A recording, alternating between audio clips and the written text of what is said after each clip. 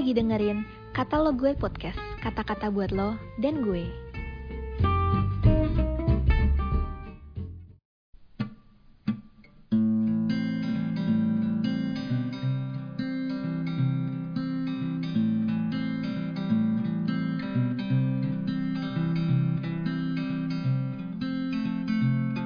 Shalom Sobat Menderita terkasih, semangat pagi. Bersyukur untuk nafas kehidupan yang Allah anugerahkan pada setiap kita di pagi ini ya. Renungan hari ini, Senin 21 Agustus 2023 berjudul Kristus telah menderita untuk kita. Yang diambil dari 1 Petrus 2 ayat 21 sampai 25. Firman Tuhan berkata, sebab untuk itulah kamu dipanggil, karena Kristus pun telah menderita untuk kamu dan telah meninggalkan teladan bagimu, supaya kamu mengikuti jejaknya. Ia tidak berbuat dosa, dan tipu tidak ada dalam mulutnya. Ketika ia dicaci maki, ia tidak membalas dengan mencaci maki. Ketika ia menderita, ia tidak mengancam, tetapi ia menyerahkannya kepada Dia yang menghakimi dengan adil. Ia sendiri telah memikul dosa kita di dalam tubuhnya di kayu salib, supaya kita yang telah mati terhadap dosa hidup untuk kebenaran. Oleh bilur-bilurnya kamu telah sembuh.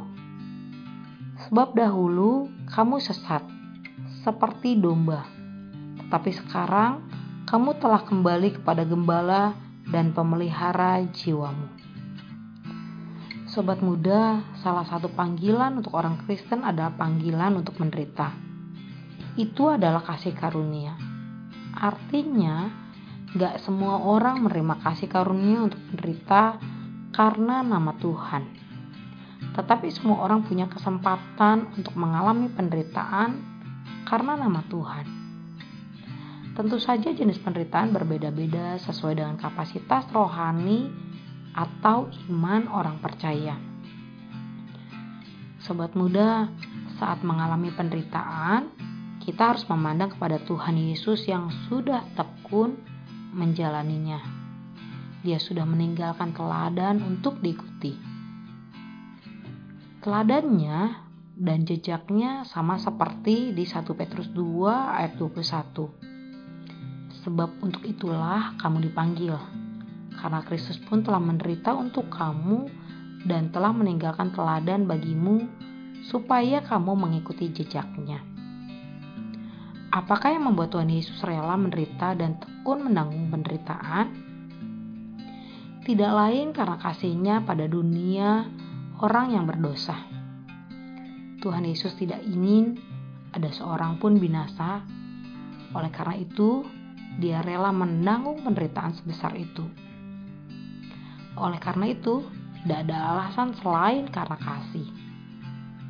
Sobat Kata Lo Gue, kasih harus menjadi motivasi utama saat kita melayani Tuhan dan menderita karena namanya. Kalau tidak ada kasih, sia-sialah penderitaan kita.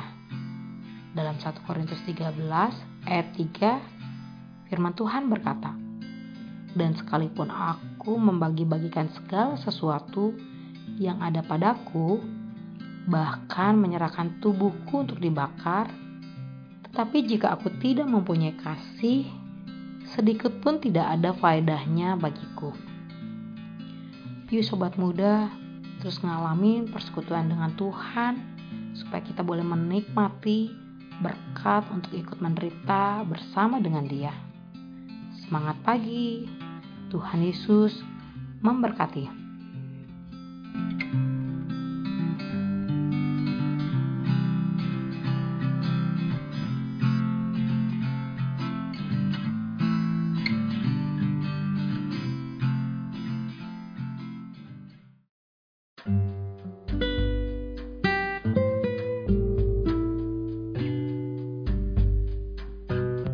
Makasih udah dengerin podcast ini. Jangan lupa follow dan juga share ke teman lainnya.